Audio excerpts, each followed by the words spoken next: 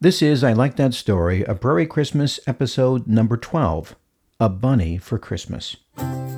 This A Prairie Christmas episode of I Like That Story is brought to you by Evolution Consulting, nationwide consulting for style, speaking, and stage.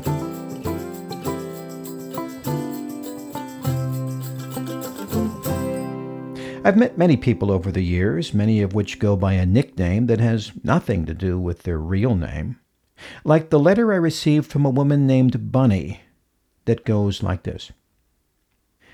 The events of that morning in December are as real to me as though I had been standing there. It was a bitterly cold Christmas Eve morning in 1931. The day before, a winter gale had whipped its frosty way up the Maine seaboard, bringing with it sleet and icy drafts that slipped under the doors of our big wooden house. My father had risen early to stuff the large black stove with chunks of maple, pine, and coal.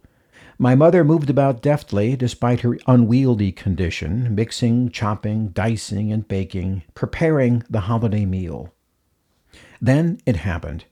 Home births were not uncommon in those days.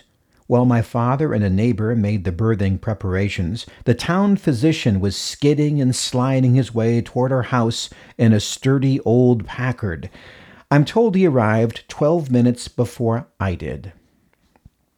In the hushed pre-dawn hours of Christmas Day, a newborn babe, wrapped in a soft flannel blanket and nestled into a doll cradle, was placed under the Christmas tree in our living room. At the first light of day, 4 excited youngsters, awakened by our father's hearty "Ho, ho, ho!"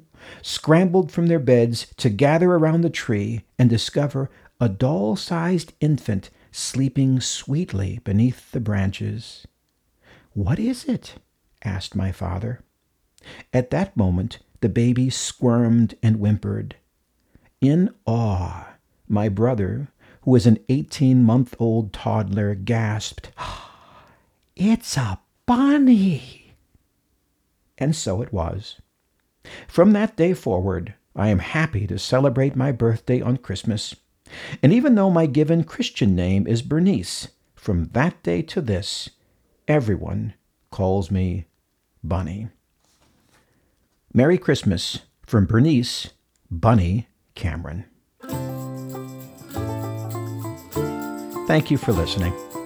This story comes out of my syndicated radio show, A Prairie Christmas, a holiday gift from all of us at I Like That Story.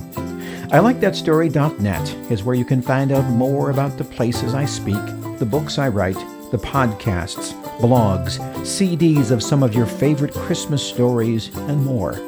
Look us up on ILikeThatStory.net, and until next time, with music from Dan Schwartz, I'm Jeff Gould. Merry Christmas.